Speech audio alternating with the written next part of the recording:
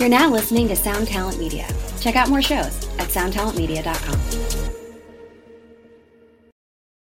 This episode is brought to you by Paramount Plus. Get in, loser! Mean Girls is now streaming on Paramount Plus. Join Katie Heron as she meets the plastics in Tina Fey's new twist on the modern classic. Get ready for more of the rumors, backstabbing, and jokes you loved from the original movie with some fetch surprises. Rated PG-13. Wear pink and head to ParamountPlus.com to try it free.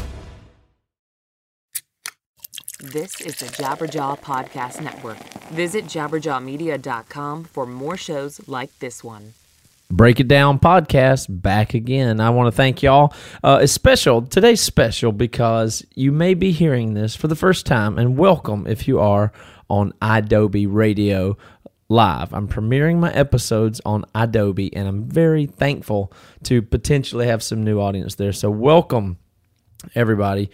This show will be on live, premiering at 7 o'clock Eastern time every Thursday night on Adobe. So go to adobe.com. Catch that live premiere next week. And if you're joining me in podcast land, that is great too. And if you're in podcast land, you'll know who my guest is today. It's James Paul Wisner, producer from many, many great bands. Some one of my favorite producers out there.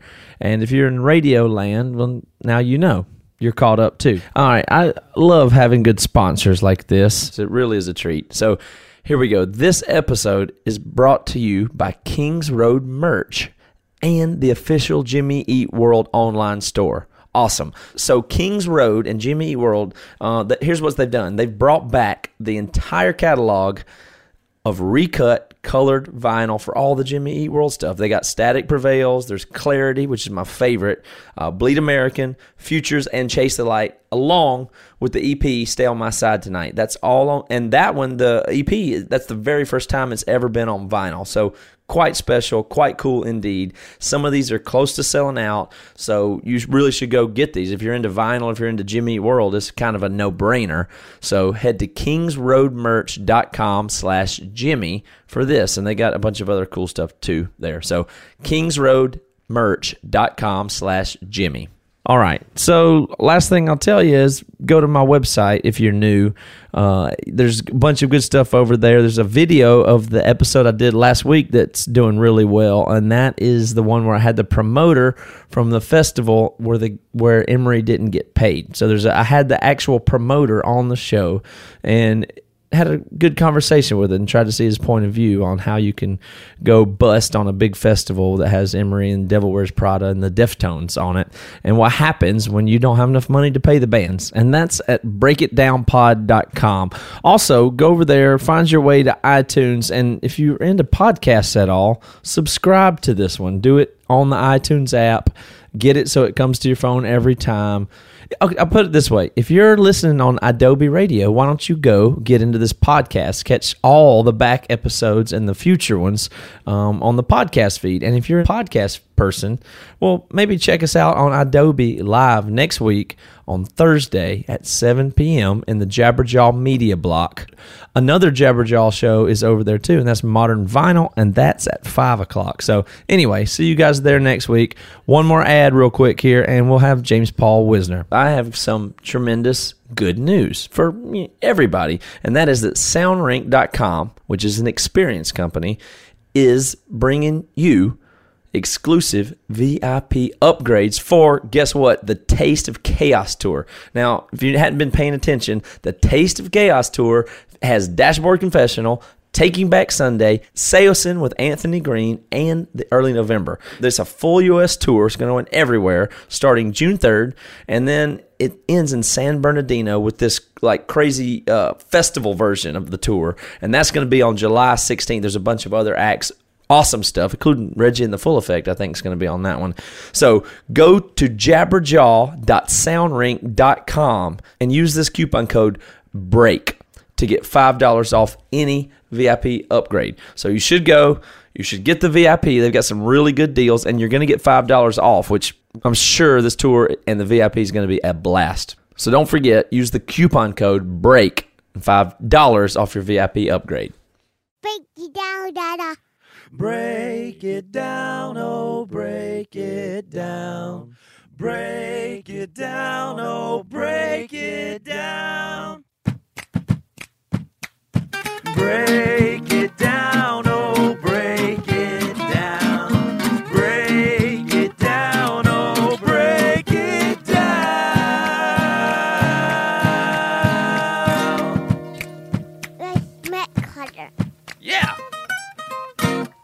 James, thank you for joining me on the show today.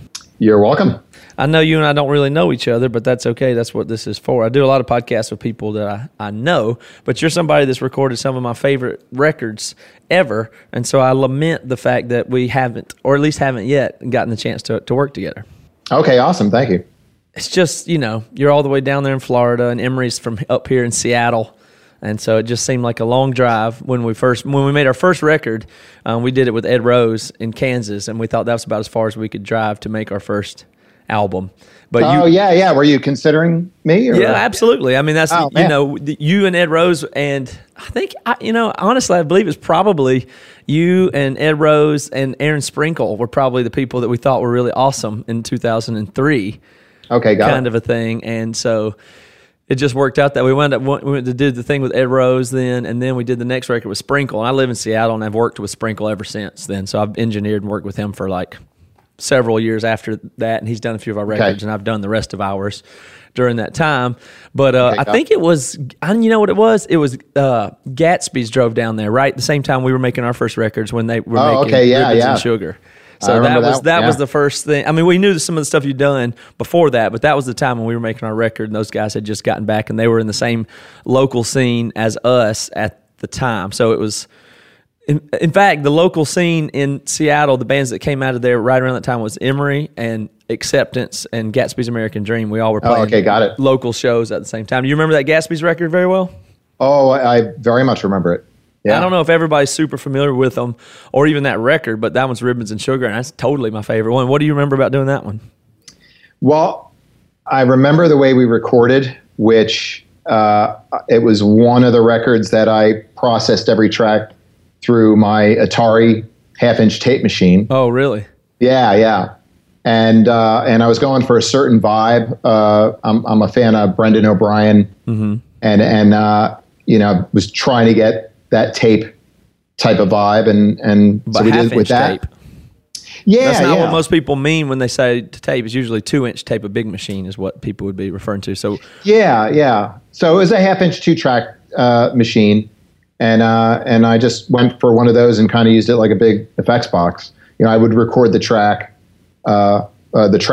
and then I would start running each track through. So you would track onto tape and then dump it to Pro Tools?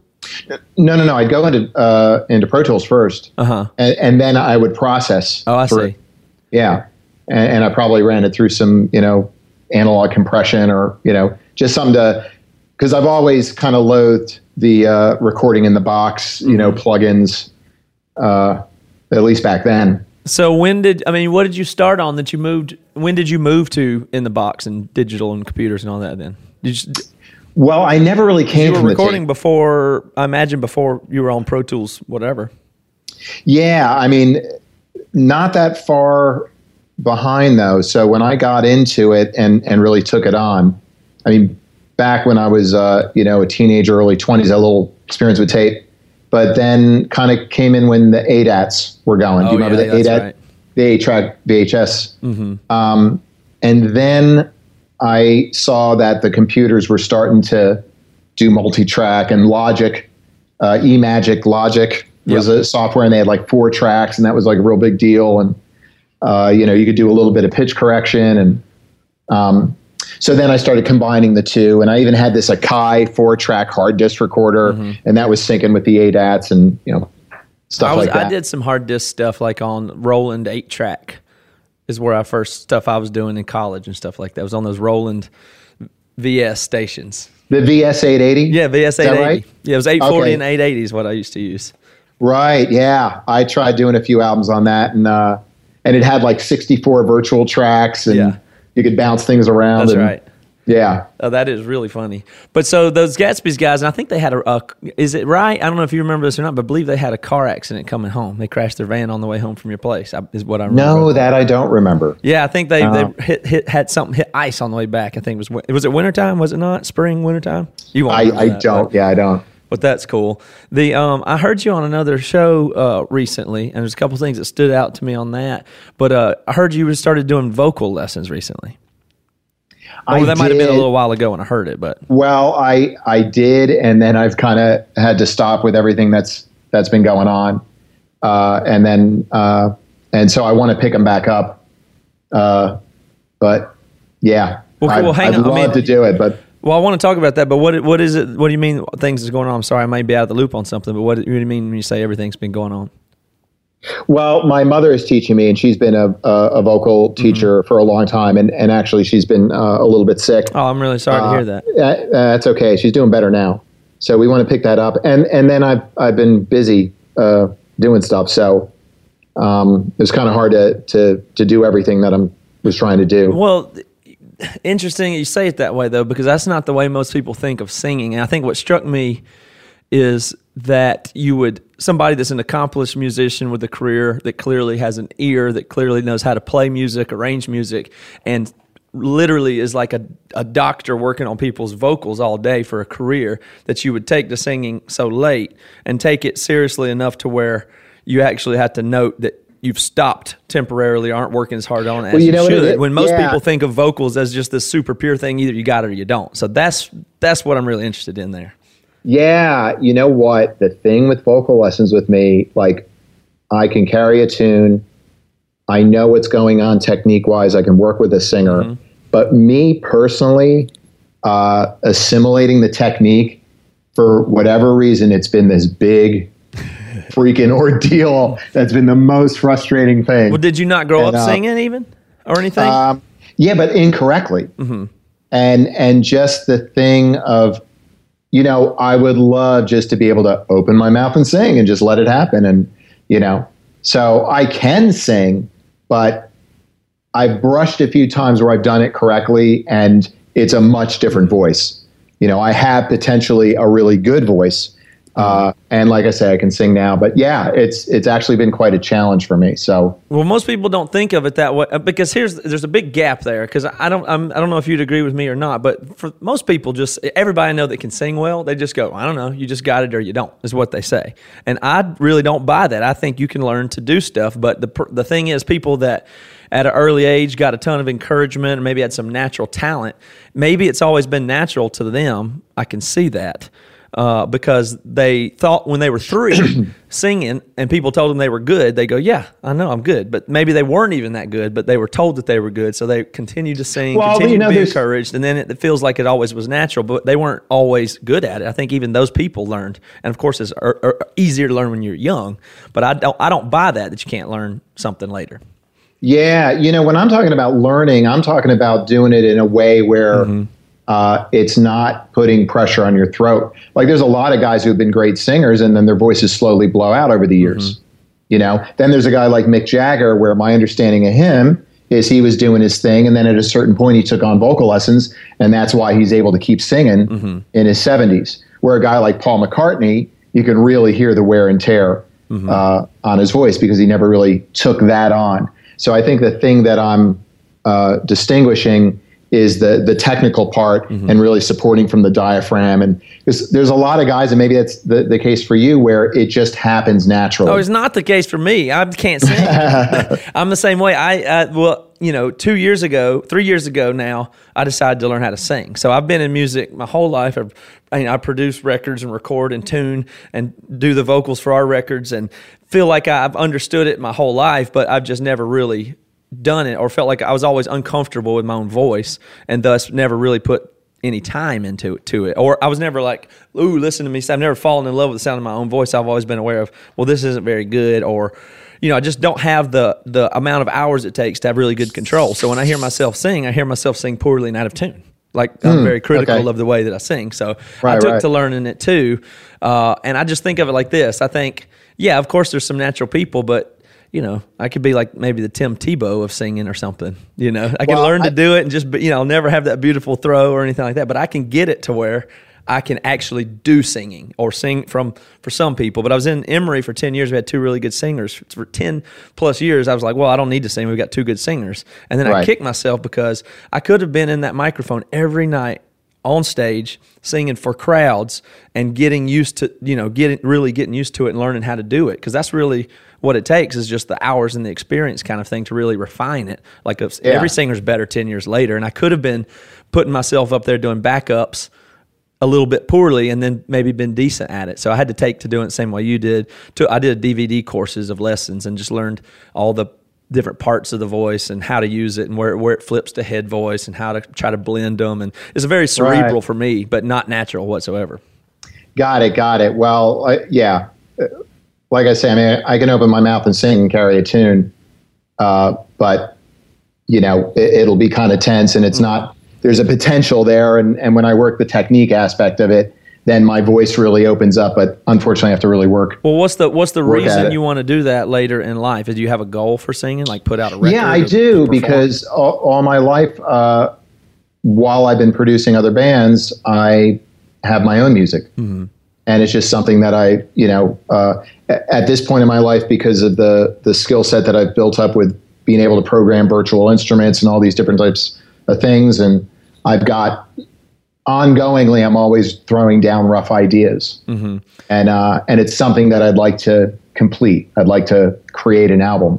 Do you have any interest in performing, or more just to record it and put it out?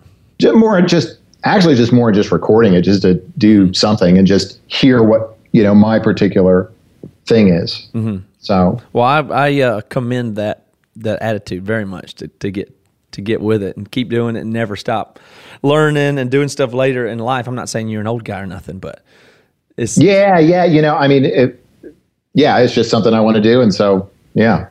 Well, that's good. Do you think you're going to continue to produce?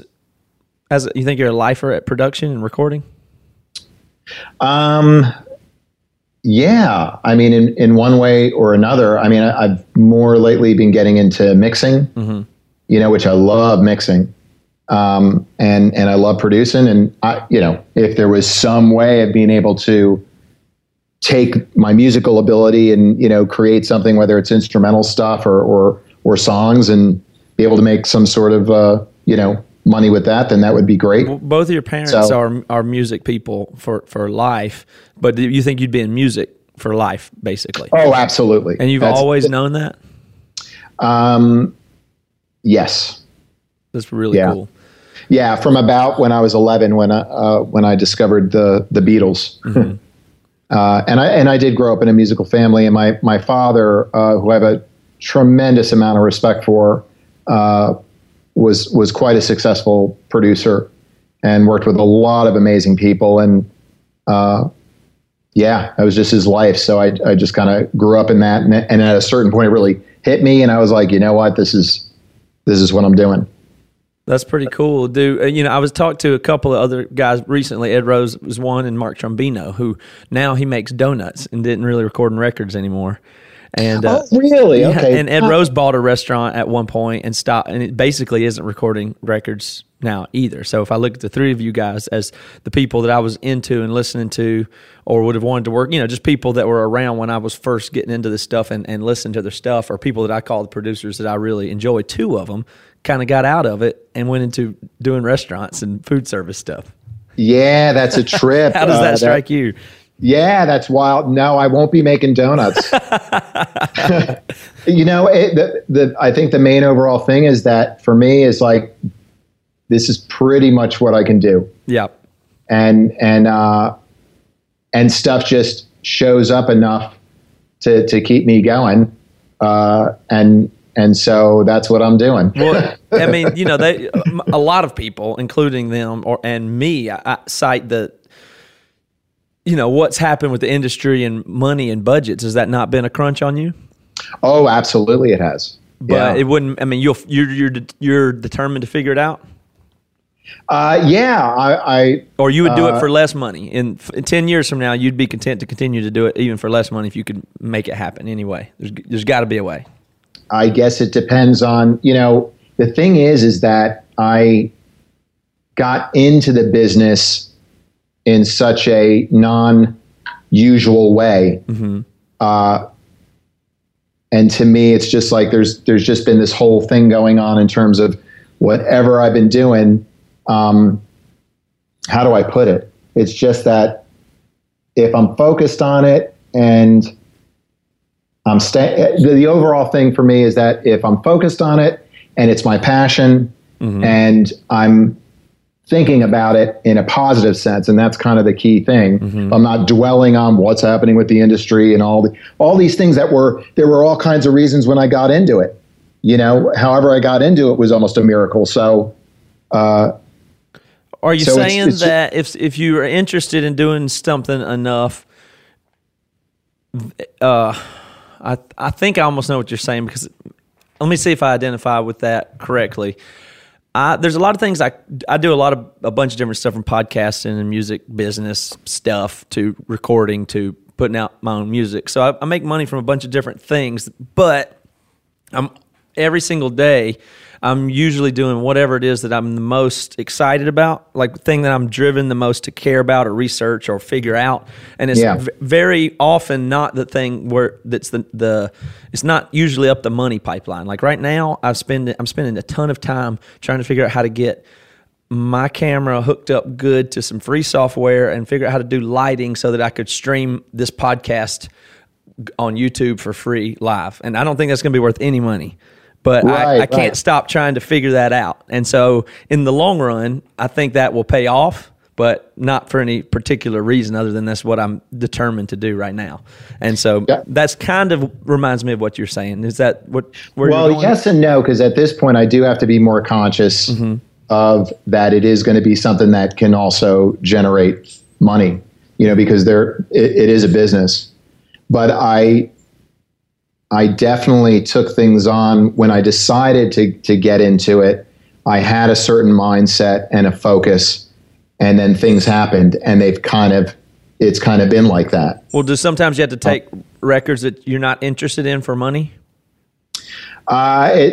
It's not been at a point where it's like I'm not interested in it, but yeah, there's been peaks and valleys. Is there stuff is there stuff you will turn down even though it's paying that you don't like?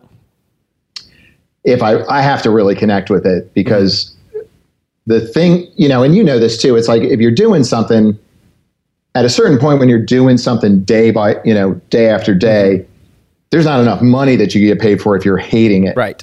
And the toll that it takes is not, and I just can't do that. That is true. It's like I have to wake up and be like, all right, let's do this. Yeah, you need exponentially more. Like, there's nothing wrong if somebody said they were going to pay you $100,000 to work on some rich guy's fantasy record. I mean, there's nothing wrong with that. Like, you could just say, hey, they want me to do it, I'd do it. But they would have to pay.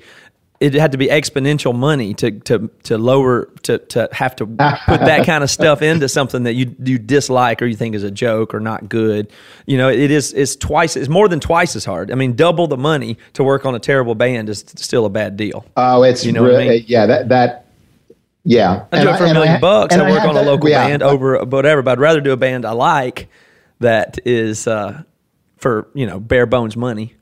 Yeah, I have to. Yeah, I do. I have to feel like I'm connecting with it to do a good job, though. Yeah, and that's the thing, because that's what's driving me, and that's what keeps things going. Because if I kind of break that, and I'm really doing things for different reasons than how I got into it, and yes, things have changed, and there is an up and down to things. But yeah, I still have to hold to this internal thing about it, and I have to love it. What about if you get into a record halfway through and you figure out you're not getting along with the people? Does that happen?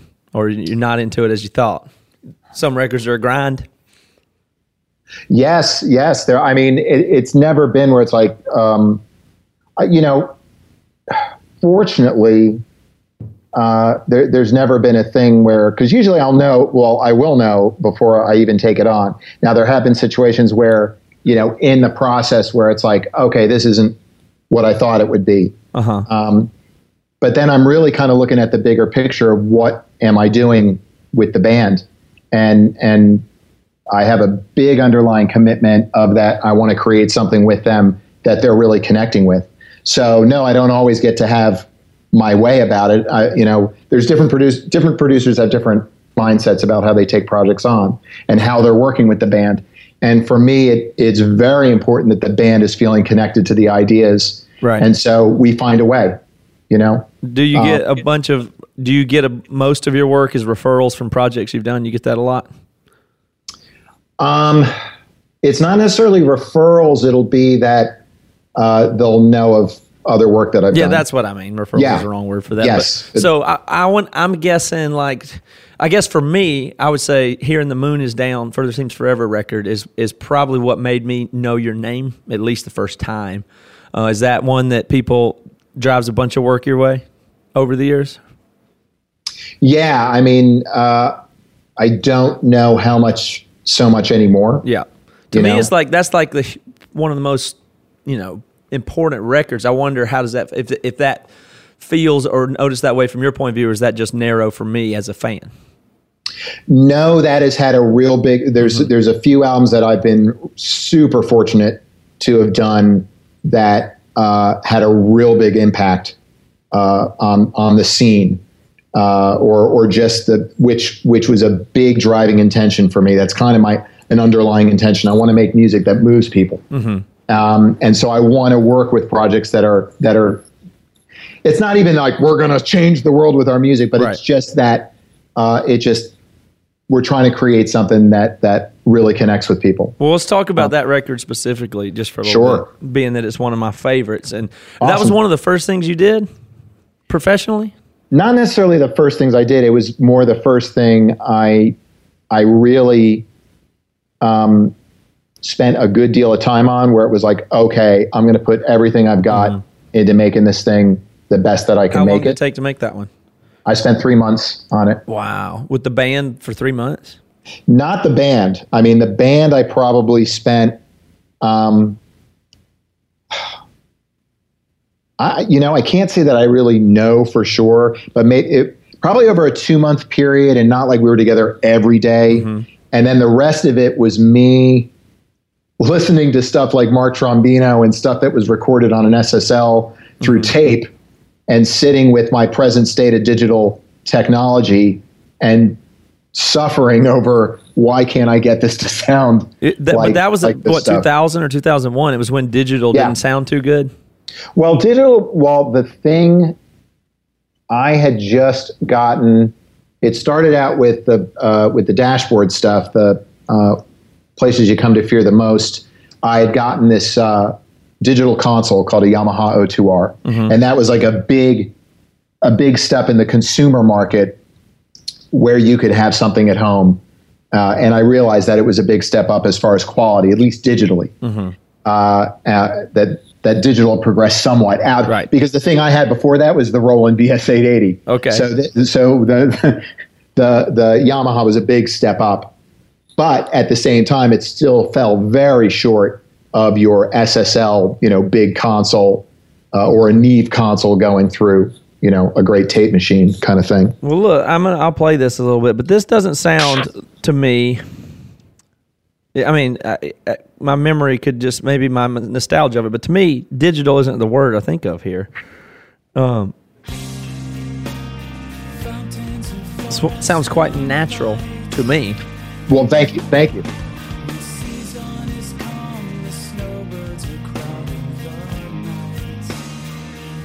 Were you doing a lot of editing and stuff then? It was hard to do editing probably at that. There wasn't Well, no, because I was working with ADAS, but I was also, I think, with digital.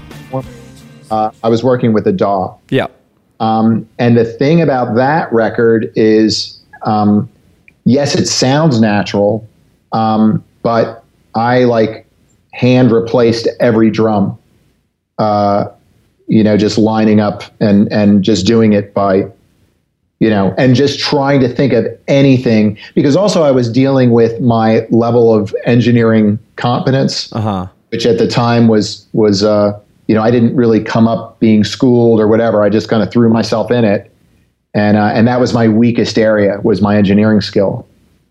And so maybe that's why it took 3 months, not because you weren't good at it, but because you were doing hand replacing of every drum and doing everything in that way, that slow, overly paying attention way to it, because it was, I was just trying to do anything I could. I had a vision in my head, and of course what I'm doing is falling incredibly short. Well, that's a good place to be. If you have the 3 months, it is. But it's not like, obviously, I think people know this, but you couldn't pull up a plug-in and drop a sample in to do the replacement. So I think there's something about it, to me, I'm not surprised. I'm kind of surprised to hear that, because it sounds very natural, even the thing. So the fact that you're doing it by hand probably adds a whole lot of a lot less of a mechanical sound that you're probably putting in different samples and velocities all the way through, with your ear versus just dropping in a mechanical sample.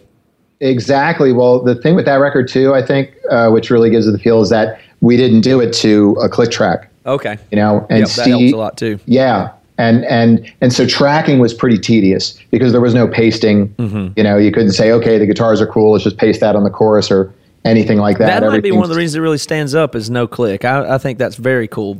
You know, I think that's definitely, you know, put some other element to it that is, there's too much perfection, and starting with tell me about it. You know, that's about when everything started to become less alive. Yes. So you're a little bit, if you were the first people using click and the first people doing this when it was new, that's great. But if you're at some point, you just keep raising this bar until it's outside of anything natural sounding. So. And it is. That's how things are today. It's at a level of perfection that's, you know, and that's almost the fight. How do you keep it natural if possible? But even the genre, the way it is, it's built around Pro Tools and this heavily edited type of thing, you know. But back doing those records, and you had played a little bit before of the band 238, those were both records that weren't done to a click. Mm-hmm. And particularly with Further Seems Forever, with Steve Kleiseth, the drummer, he has this great feel. You know, and he just has very, very unique to him. Do you know what's crazy about that is I thought he was one of my favorite drummers until I saw his left-handed ass play live, and I couldn't take it.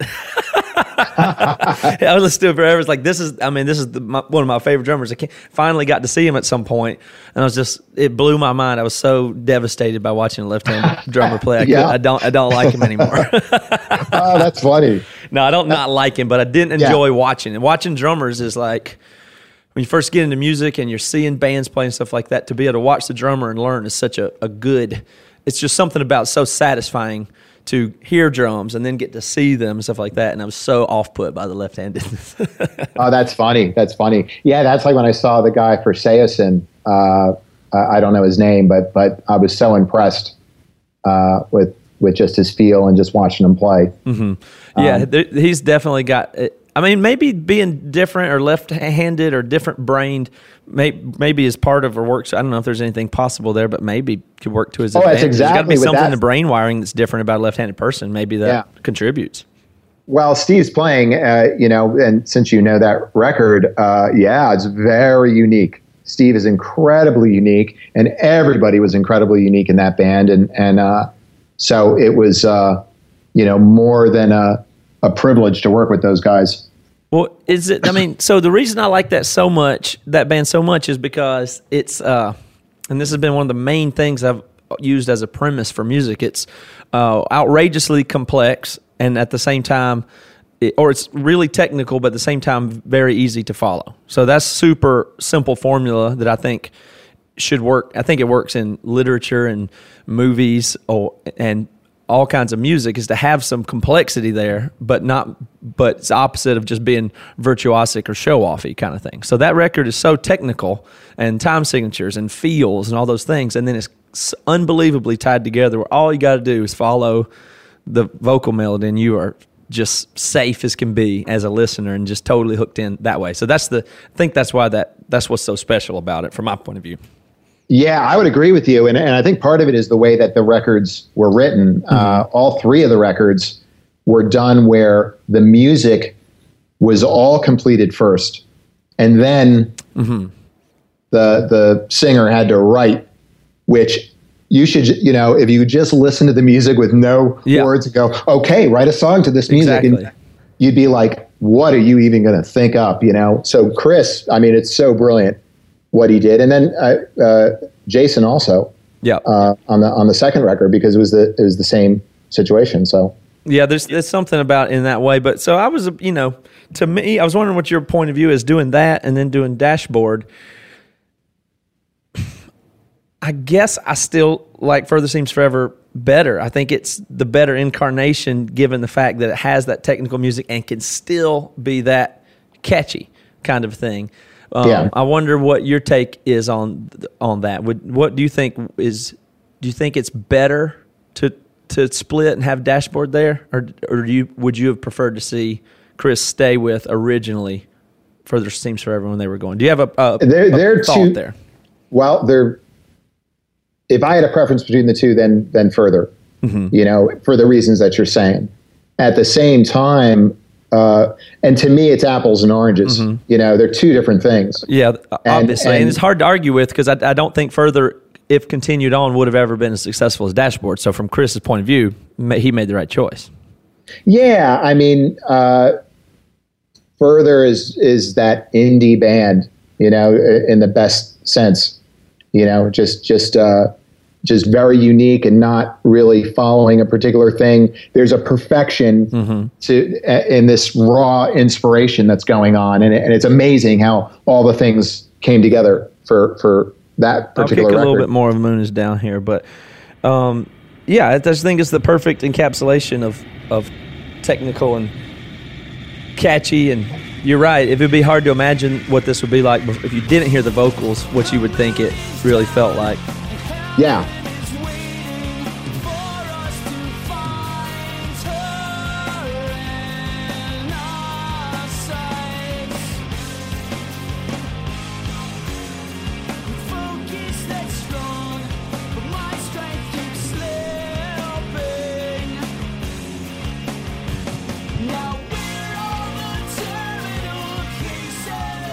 I'm sure people are familiar with that, but that's just too much. Here's an example of something I think is really funny. This is like the catchiest thing I've ever heard with the most absurdly technical thing. It's just cheesy and technical at the same time. I think this is just such a funny moment from any record.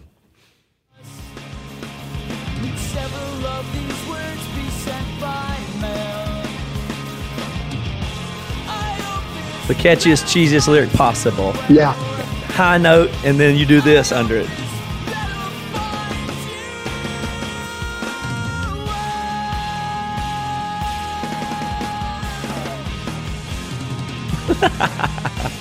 Yeah. Back to a different key, different time signature, that long of a drum thing to connect it, and then just right back to where it was. And they got in and out of that and reconnected it to the original tempo and key, that's a hilarious thing to do. It's quite a challenge, and then to put those vocals over, it just makes me laugh, but with happiness. Chris blew me away during that, and particularly this one moment when we were doing the last song, which I really love. I can't remember the name of it, but and so he hadn't completed everything. We're in the middle of doing vocals, and there's a couple guys I've worked with where they do this. Hold on, man, give me like 15 minutes, and they go out. Leave the room. They come back in 15 minutes, and they have these lyrics that are like, how did you even think of this? It's like the depth and the, just the way it connects. And I very much remember that moment with him. That's something else. And then, if you listen to Dashboard by contrast, it's good. It really is. He's good musically on his own. Anyway, but it's so weird thinking that I remember being disappointed with this, like, acoustic folk singer songwriter, come on, but in time I really wound up loving this record too. But it was very true, and a lot of that, to me, what I loved in doing that record with him was having that vocal delivery. Yeah, I mean, I loved it. What do you remember about the little shift of gear, but what do you remember about doing the guitar, that acoustic guitar? How did that get recorded? What guitar was it? Well, at the time, and it was the same with the Further record, I was recording out of my second floor apartment. And so I took a walk-in closet. I was set up in one bedroom, and then it was a 2-bedroom place. The other bedroom, which was around the corner in the hallway, it had a walk-in closet. And I spent about $2,000 trying to decently soundproof it. It was like a mini little studio. I raised the floor, however. So when you did guitar, you kind of had to squeeze in there.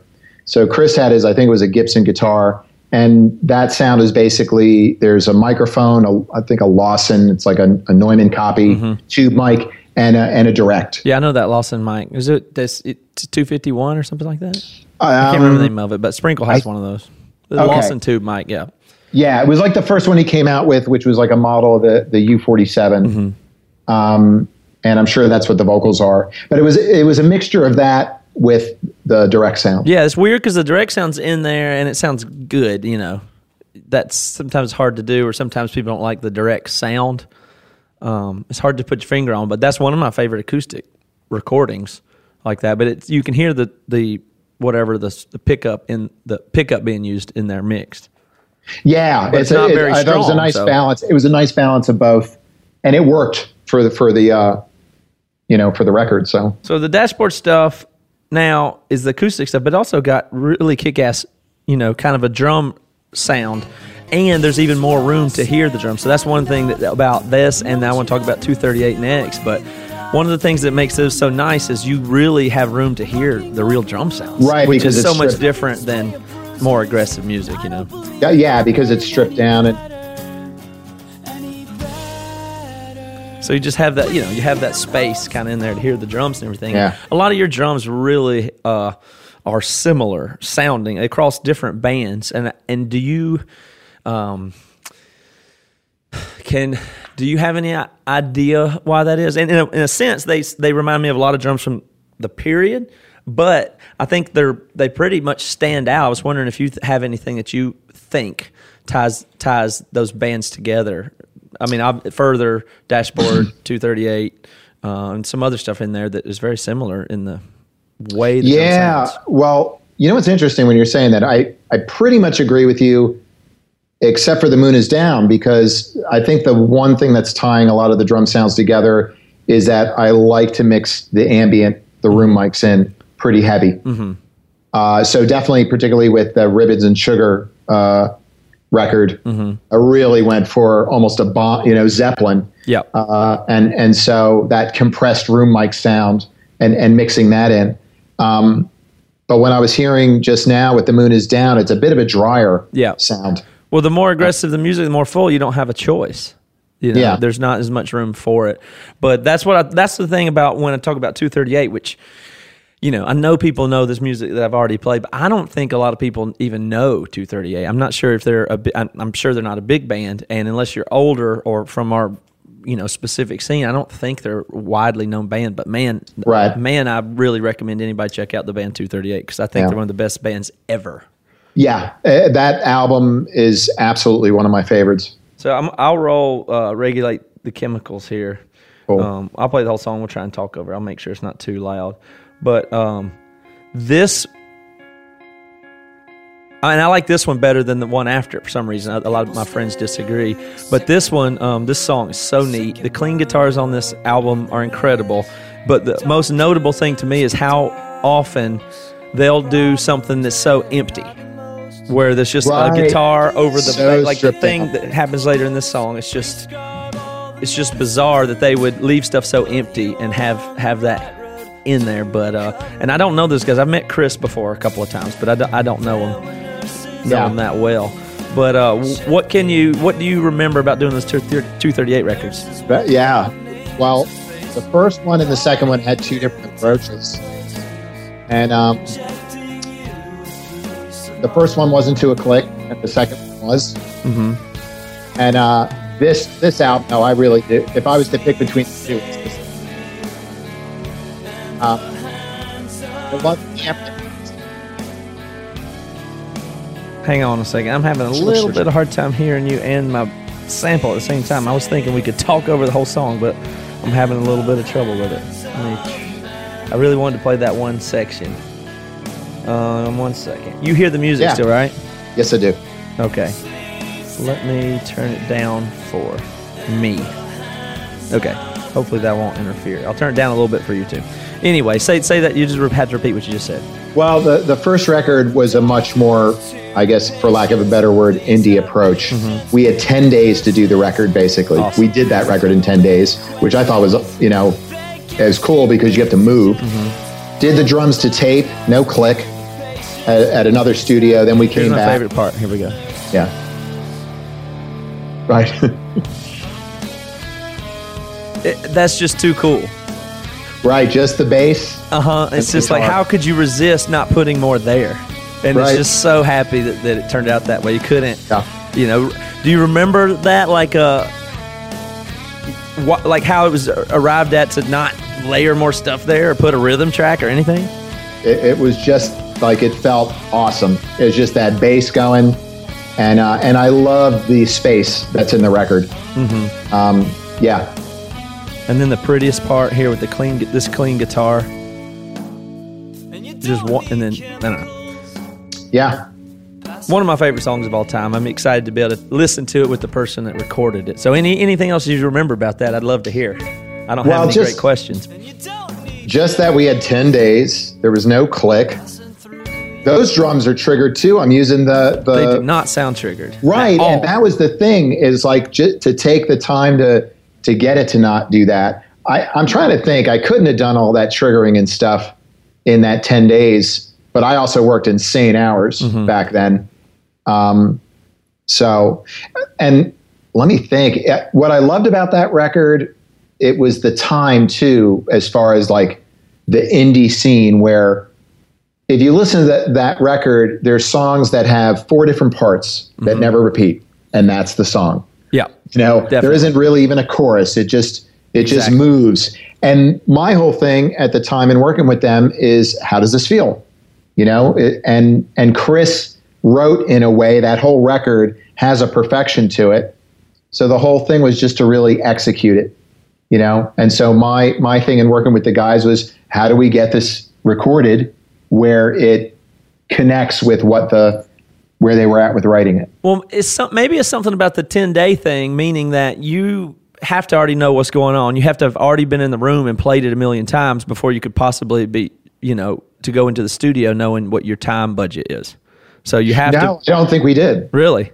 No, that's kind of a cool thing too. It's just, let's do it. Let's begin. Let's do it. And you just have to make a decision, and that's it. And you're just going with it. You're working with the guys. You're everyone is respecting each other and excited about it. And we're creating, and it went very, very well. I mean, I really that's one of my favorite records as far as working with a band. Wow. That's interesting to hear. So they just came in and worked out parts that weren't even there and did it in 10 days. Well, they had parts that, they had a sense, but we worked. Yeah. I mean, they had parts. I might have thought of something. It was just moving along. It's interesting because that is one of the few albums where it's like, yeah, this lead is going. And I remember really digging that. It's like all that's going on is drums and bass in this lead. And I also loved the amp we used. We used a Matchless. And that particular amp just had such a beautiful, pure tone. There's another song, Dana, on there. And it's like that. Yeah. And I love, that's like one of my favorite guitar tones. Yeah, it is. That one is really good. There's some, just really amazing guitar stuff on there if you listen to it. It's very, very fun. So I want to trace a little bit of the drums, because those, to me, don't sound triggered at all. And it really captures, again, like I said, time period. And then as time goes on, you have newer and newer and more modern sounds. And I'm curious your take on the evolution of that kind of thing. So I don't know if I have these in any kind of order or not, but you did Paramore. Let's see. What record do you think you did first? A Academy Is record or Paramore? Do you remember when those were? Those were right around the same time. Okay, well, in any case, they're very close to each other. Academy Is. This still reminds me of the same thing, but still tighter, punchier. Yes. Still here. So what happened up to this point from what you were doing? Couple things on that. Well, of course, we're to the click.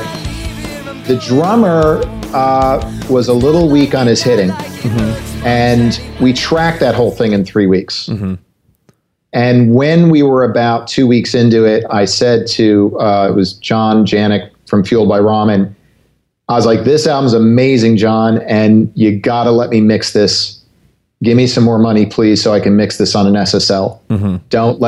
I don't want to do a computer mix with this stuff.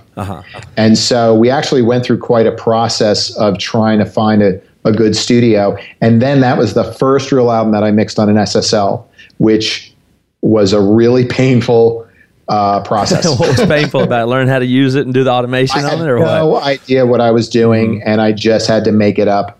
And I turned the record in like 2 days before Christmas on a Saturday that was like an hour before FedEx closed. And if I had missed that, they were going to lose like $30,000 of ads that they had already done. Wow. And so there was all this pressure. But yeah, so that record was mixed on the SSL, and like a dirty SSL too. It was like a 79, one of the early SSLs, and the converters were really grainy sounding, and it got a particular sound. And all those drums are completely replaced as well. And that ended up, to me, I liked how it came out. Well, that's punchy and tighter and still some more room. And then you get in this Paramore, now there's even less space really to hear.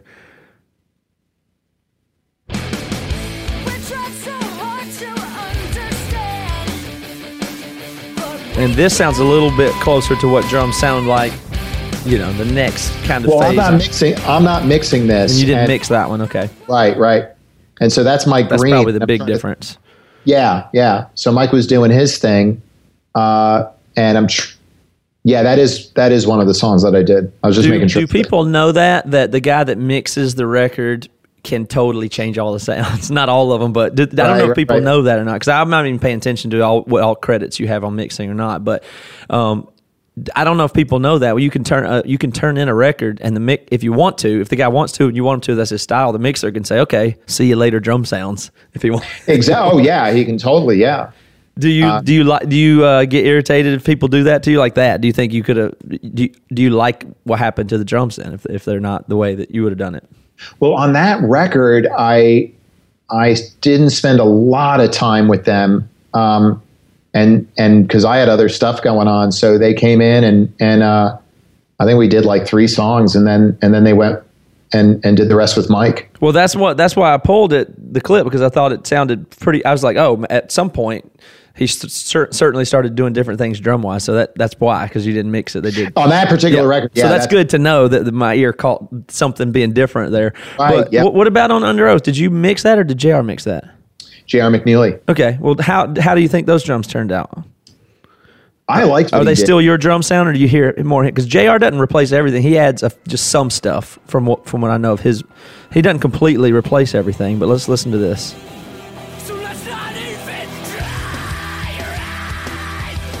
Does those sound like your drums to you? Pretty much. The toms I know he kept. Like he didn't replace those. We had a nice kind of tone on those. And I remember we used an AOT kit and a very small bass drum. I don't know if it was like 14. It was like really small. Or maybe it was a 20. That's what it is. Not a 14, a 20. And the snare was the general tone, but I'm pretty sure he mixed something in with that. Sure. I think what JR was doing, at least when he was doing some of our stuff around 2005 and 6. That's right, yeah. He was doing like, he said he wouldn't, he had just the sound of a snare. It's a sample he had of hitting the rim of the snare drum without touching the head, that he would mix in really loud with the hit that the drummer did. So you get it kind of like a rim shotty thing without replacing it with some really slamming whole drum sample. It was just the attack of the snare drum, the stick on the snare drum rim is what he was doing around that time. But I like a lot of JR's mixes. But that Underoath record, probably, I suppose that's the other one that people reference a lot, or probably had a lot of people come to you because of, huh? Yeah, definitely. And that was gold. You have more than one. What else do you have that's gold? You have a couple of gold things, right? Dashboard and Underoath. And Paramore. And I don't know if I don't think that the Academy is. I don't think that record went gold. I think that was more like 200 to 300. So that's about it offhand. Yeah, I remember when Underoath was doing that record. We were in Florida for one of the first or second times kind of going through Florida there. And you'd done the record of theirs before, I know, the Changing of Times. You did that one, right?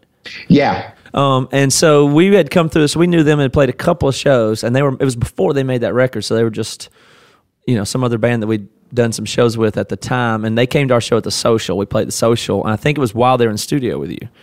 And they came out to our show then and were telling us about it and what was going on. And Tim told me, he said that they were, see if you remember this or if it's true or not, I don't remember exactly. But he said something along the lines of, you'd finished almost all the record, and then y'all got some new guitar amp sound that was better, so you made Tim go back and replay all the guitars with the better amp setting that you had found. Like you had played a bunch of tracks, and then you tweaked the amp a little bit more. And you're like, whoa, that sounds better than what we were doing, last week. And went back and recorded a bunch of guitars over just to get the new amp setting on it. Which record? On Chasing Safety. Oh, Chasing Safety. That might have been the case because they were the first band that I was recording at my house. Uh-huh. And I think, and definitely a reason too is even when Tim did his scratch tracks, he had his parts so down that he just nailed stuff. So I vaguely remember that. I'm pretty sure we did that. That will make sense if he had him so down that you're like, well, this sounds better, so why don't you just knock them out? Yeah. His guitar playing really is good. I had him on and we talked about it a little bit one time on here, and people really enjoyed that, getting to hear him talk about his playing. But he's very super deliberate. That's what you found with him, that he just real organized and just nailed his parts. They're all predetermined. That was a big thing that when he came in, he was one of the most, when we were doing those scratch tracks, because they'd also worked with Matt Goldman. Yeah, that's and kind of went through pre-production. That's right. So went through that, and then the guys came in, and when we were doing those, I remember as we were going through them, I'm like, that's freaking on and awesome. Mm-hmm. We almost could have kept those. They were real tight. Yeah, and then Gillespie's a lot of fun to track too, huh? Well, the thing with Aaron is that I think he takes the record for going through snares, and I think he went through anywhere between 11 and 13 snare drums, doing a 9-song record because there was one song that we didn't even have drums. And then the one song is like a half a song, the last song on the record. So yeah, he was killing the snare. Yeah, I engineered the second Almost record with Sprinkle and one of his worship albums. And so I've worked with him 2 or 3 times in just recording, but he's a lot of fun.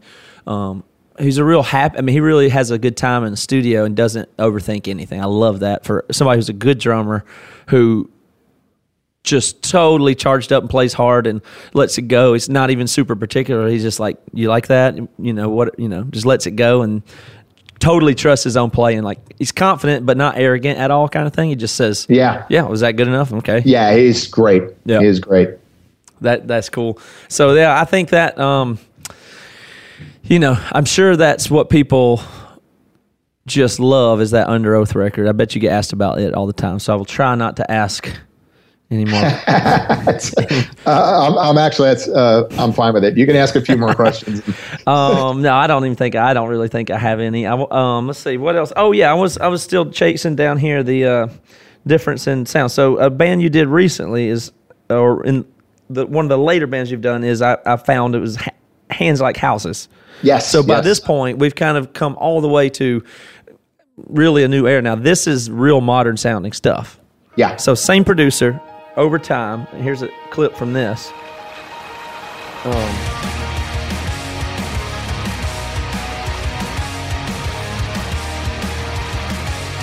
This is so... I don't know the word for it, but I wouldn't have listened to this really identified or tagged you as the producer of it. So it sounds a good bit different than all the previous stuff there. Is this where you're at now, or how do you explain that so much of a difference if you in style across a decade or so? Well, let me ask you too, do you have a song off the album they just released? I don't. Not off. Oh, okay. I can try to dig one up, but no, I don't think I can pull it up technically here. Got it. That's all right. I happen to just be very proud of it too, and I actually made some upgrades to the studio. I'm basically always pushing to keep growing and evolving. What is the new one called? The new record? I'll tell people to listen. It's called Dissonance. Dissonance by Hands of Houses is the new one. Hands Like Houses. Hands Like Houses. And what? Yeah. What sounds? What do you think is on that one that sounds even different than this one? How does it sound to you? Well, the thing is, those are two different. The evolution of the band. So the record we were just listening to, they had done another record, a really good record with a guy Cameron Mizell, but Cameron has a very particular style, And so they did that record, and then they came to me and they said, Cameron did some great stuff, but at the time we didn't really know what we were going for, and we let Cameron do his thing. So that record was more about exploring and just wanting to do something that really felt true to them.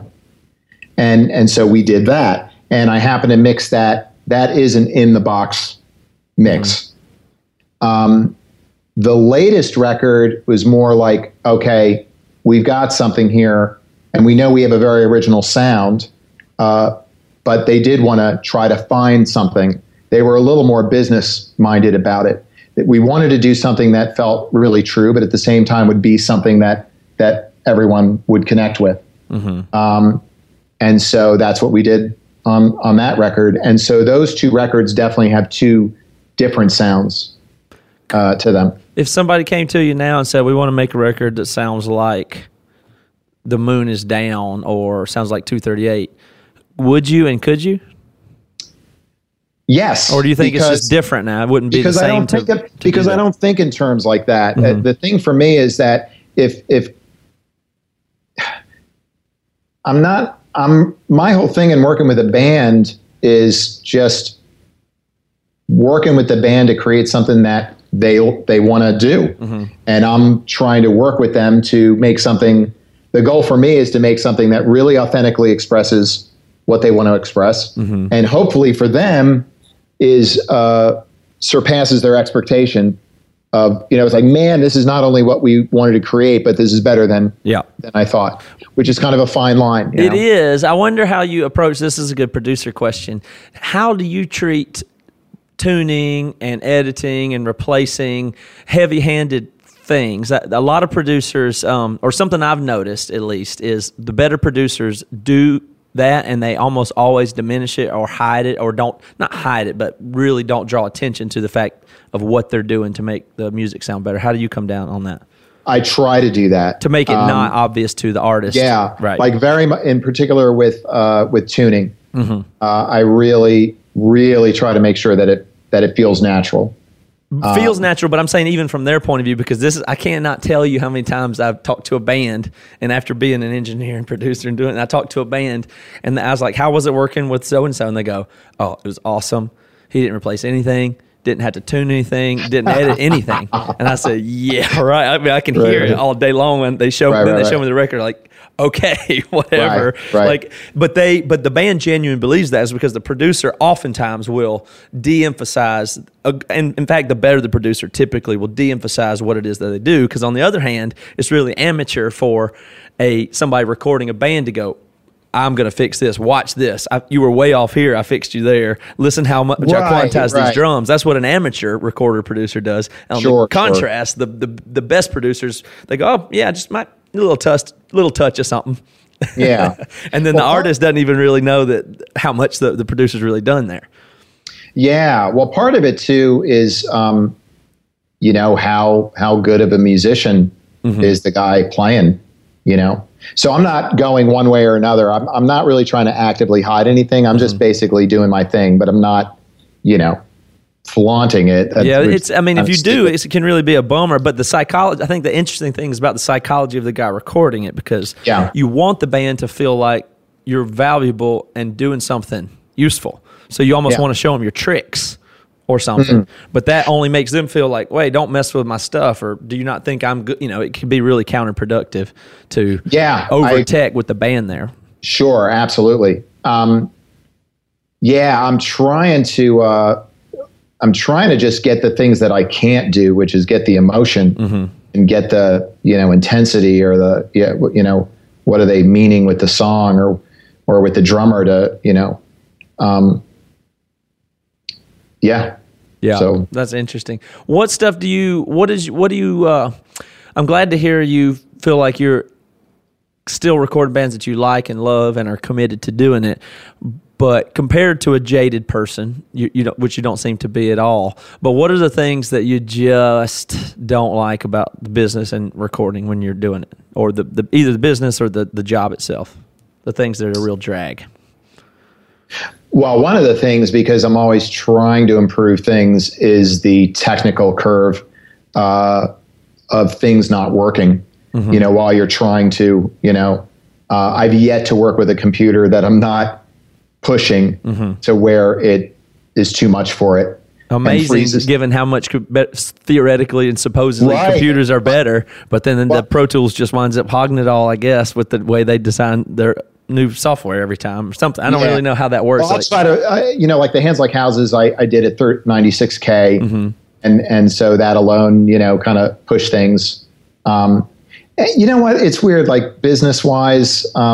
Say the question one more time, just so what are the things that you dislike about the job that you have, whether it be the business or the recording, or that's a good answer, the technical stuff that can bother you. What is stuff when you're just like, this is what, if I was ever going to quit this is what pushes me over the edge. I don't think I can take it anymore because of. Right. Let me see. Well, the technical can be very trying sometimes because I'm really trying to think of the most anything that will make it sound better, because I hate in the box mixing. I hate the closed in, almost one-dimensional sound, and I'm trying to have it, so that is a heavy one for me. Band-wise, and I said this on another podcast, is the band being prepared, taking the time, if I'm really putting, myself into something for the band to be doing the same. And a couple times in my life, I have dealt with a musician where it's like, dude, come on, why are you playing? You guys are coming to me, and you're, because it kind of becomes a weight that they're putting on you if they don't have. You mean somebody that's either not good or doesn't care?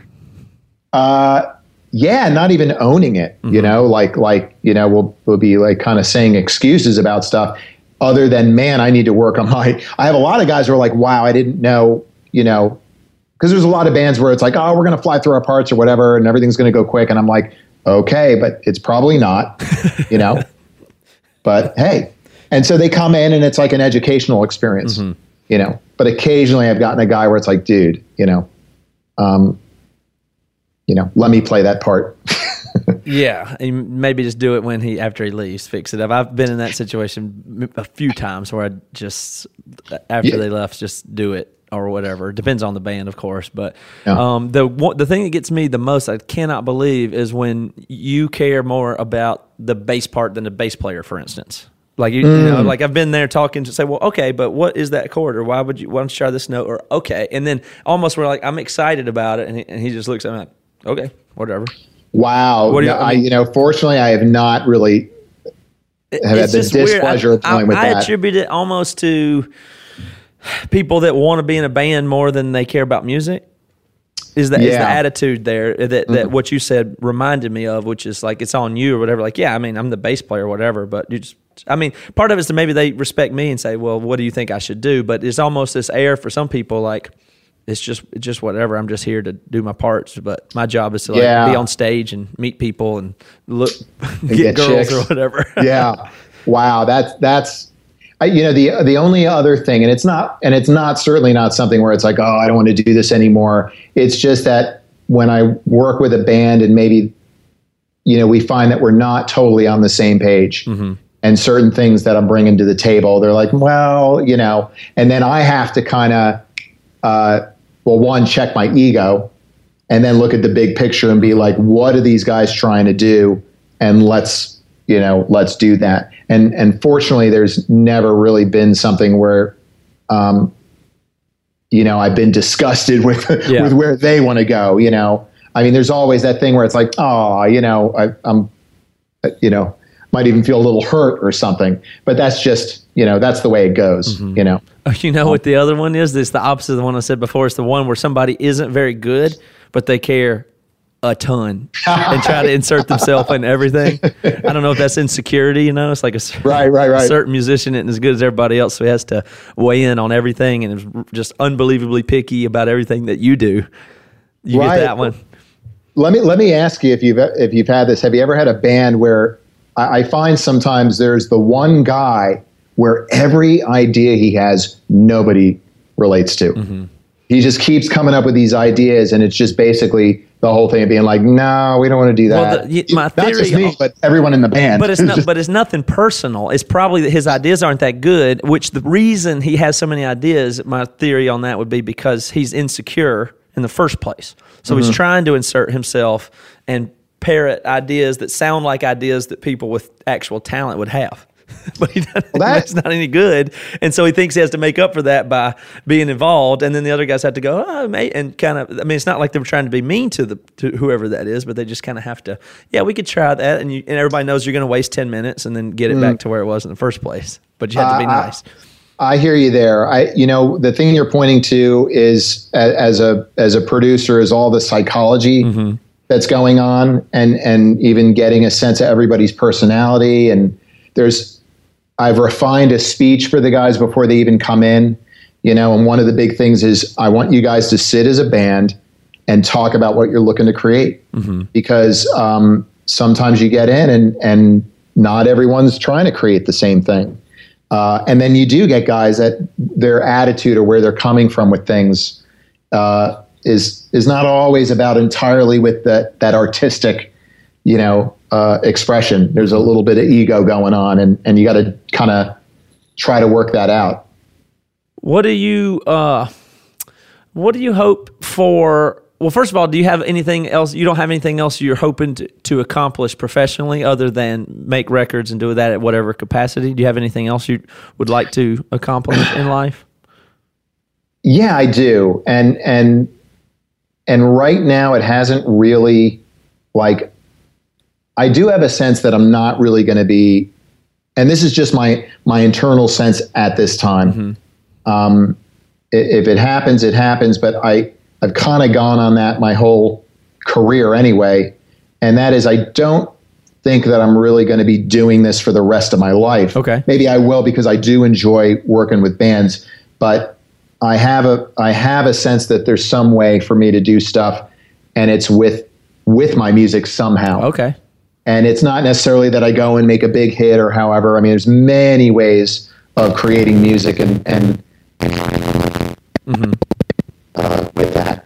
But I do have a strong sense of creativity in terms of writing music, and it's completely different than the scene. It's got nothing to do. It's almost new age, for lack of a better word.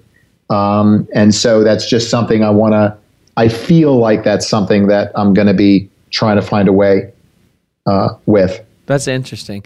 If that's answering the question. No, it definitely answers the question. That's exactly where I'm going. And so what is when you think about legacy, what do you hope for in terms of that? Like after you're gone, even. Does that even matter to you? Well, you know what? Yes and no, because I'm not thinking I've got to, my legacy. I almost kind of think that stuff at a certain point, doesn't mean a whole lot. Even in the greatest guys, that I guess if it leaves a legacy that's inspiring to other people, then in that, yes. And so if there is a legacy, and I'm not like consciously, building that, but I like to try to do something with excellence and not try to half-ass something and try to do the best job I can do. So when people reach out and say, dude, I love what you did on that record and it's inspired me, with The Moon Is Down and with the Underoath, there were guys who were like, that's a record that's why I got into music, where it's that kind of thing. It's like, that's pretty cool. And so if I could try to do that type of excellence, and if it goes in that direction, then great. Well, this is a question I try to ask to frame that even more is, would you trade more ability, more success, more functional more achievement of things that you want to do personally? Would you trade that, have 5 more records like that done, complete your solo stuff, be able to make all this music and connect with a bunch of people with your own things, but when you die, those projects live on, but your name is erased from it? Would you take that? Like the things still live there, but nobody knows it was you who made it. I mean, your family remembers who you are, but other than that, professionally, your web pages are all scraped. Yeah, You'd take I'd have that. no problem with it. Yeah, because it's kind of a joke. It's kind of funny, because I'm not even around at that point. I mean, it's just, like I say, if it's something where someone goes, man, that dude inspired me, just like the people that inspired us, the people that moved us. Like I really, and I want to get into his stuff more, but David Bowie, when he passed, had a real big impact on me. And as I listened to him, like, man, this guy was really cool and what he was about, but not like he was trying to. He was just honoring something inside himself. Mm-hmm. And so that's the thing for me. I'm honoring something inside myself, and if I can encourage someone else to do the same, whether it's about me or not, I don't really care. I like that answer. I think I gravitate towards something along those lines. Some people say they react like, wait, you shouldn't be trying for more success or abilities in this life. Like, that's the selfish thing, But I disagree. I think if you're pursuing something for what you want to do, it's just what you're trying to do, not how anybody else defines it or says you're successful or whatever. To me, the highest goal is functionally to be able to do what I'm trying to do today, better or more of it. Yeah. Yeah. And so there's an action, but where you're coming from is everything. Mm-hmm. And so it's almost to me like saying money is the root of all evil. On one end, yes, you could be that, but then there's people who have a lot of money who are doing some amazing things, mm-hmm. who are very clear on what they're being driven by, and to use it for something. Yeah. Even people who are stars, I look at a guy like Brad Pitt, and when I see like, oh, he's been doing stuff over in Africa and using his star power to do something good, then that's great stuff. Interesting. Well, James, I appreciate your time, and I've enjoyed getting to talk to you, somebody that I've listened to and thought about a good bit, and I find you real easy to talk to. So thank you for doing this with me today. Very much enjoyed it, man. So my pleasure. All right. Nice to meet you. Okay. Bye-bye. You've been listening to the Jabberjaw Podcast Network, jabberjawmedia.com. Shh.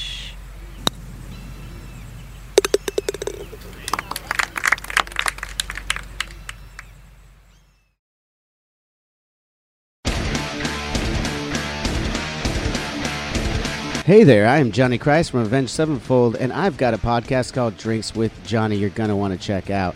I sit down with a bunch of different people from all different walks of life, from professional wrestlers to actors, comedians, fighters, musicians, everything in between. I'm just looking to make some friends and have a good time doing it. So if that sounds like something you're into, go check out Drinks with Johnny, streaming everywhere now. Bonjour, this is Fabulously Delicious, the French food podcast.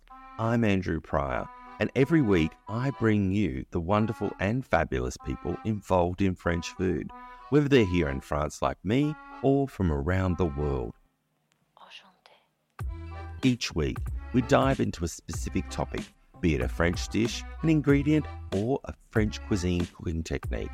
My guests are all about French food, so come join me on Fabulously Delicious, the French food podcast. Bon app!